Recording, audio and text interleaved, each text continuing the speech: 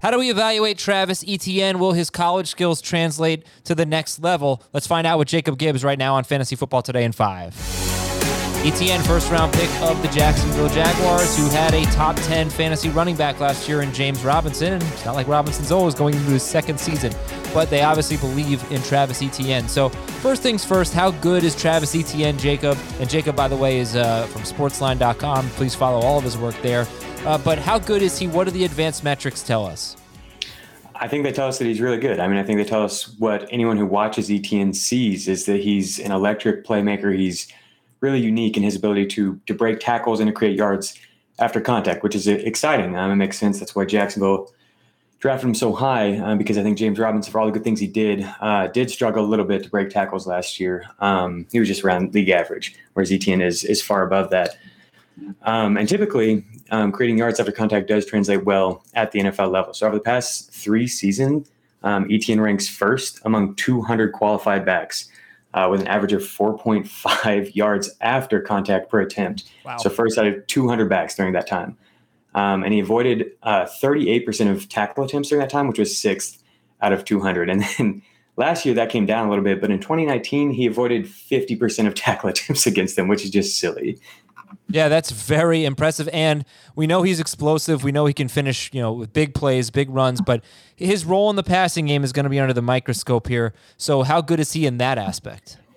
Yeah, for as good as he is as a rusher, he's even more exciting as a pass catcher. And I think his ability to make people miss in space is just something that really enables him to pile up yards after the catch as a receiving option. So during his 4 years at Clemson, there were only 9 running backs who had over 450 yards after the catch in a single season. He was the only one to do it twice. In 2020, he averaged 13.5 yards after the catch. 13.5 yards after the catch per reception. It's hard to even believe that. The next closest mark among qualified receivers is Saquon Barkley, who averaged 11.5. He was at 13.5. Wow. It's just nuts. And so it's not like he's benefiting. I mean, I'm sure he does benefit from playing with Trevor Lawrence, but he's the one who's making all of these yards after the catch. He's the one who's making things happen. And it's reflected in his yards per out run, which have been, top 10 in each of those years. And then also his targets per out run. He's been able to, demand targets when he's on the field, which is really important. He was 4th among qualified backs in 2020 in targets per out run. So everything in terms of drawing targets, securing targets, making people miss after the catch, everything points towards him being one of the best receiving backs and prospects we've seen in a really, really long time. Yeah, Alvin Kamara as a rookie was an elite fantasy option because of his pass catching ability. But I guess the question now is the role. What kind of role do you think he will play? It is not clear, really, what Urban Meyer's offense is going to look like. What do you think? Right. Yeah, that's the problem. That's why I'm a lot more bullish on him long term for dynasty leagues than I am necessarily for this year, because his role is unclear. I think the things we've talked about, how good he is, could enable him to take snaps from James Robinson as the year goes on, but I don't think he's going to play the Percy Harvin role that they've been talking about, or he's going to line up a receiver like they've been talking about doing in camp, or at least nothing from his college profile suggests that he's able to do that, or that he has done that. And that's something that we have seen lots of running backs do in recent years. Clyde Edwards-Helaire really stands out. He ran 150 routes outside of the backfield his last year at college. Etienne only ran 24. 24 of his 260 routes came lined up outside of the backfield, and it was only 19 the year before that. We've seen guys like LaMichael Perine, Salvin Ahmed, Zach Moss, J.K. Dobbins, all those guys had 50 plus, so double the amount of Etienne. So, I mean, maybe Urban Meyer is, set on using him as a receiver, but given, the presence of Laviska Shenault and the depth they have a receiver, it doesn't make much sense to me that is where he'll play. So it seems like it's going to have to come in the backfield, right?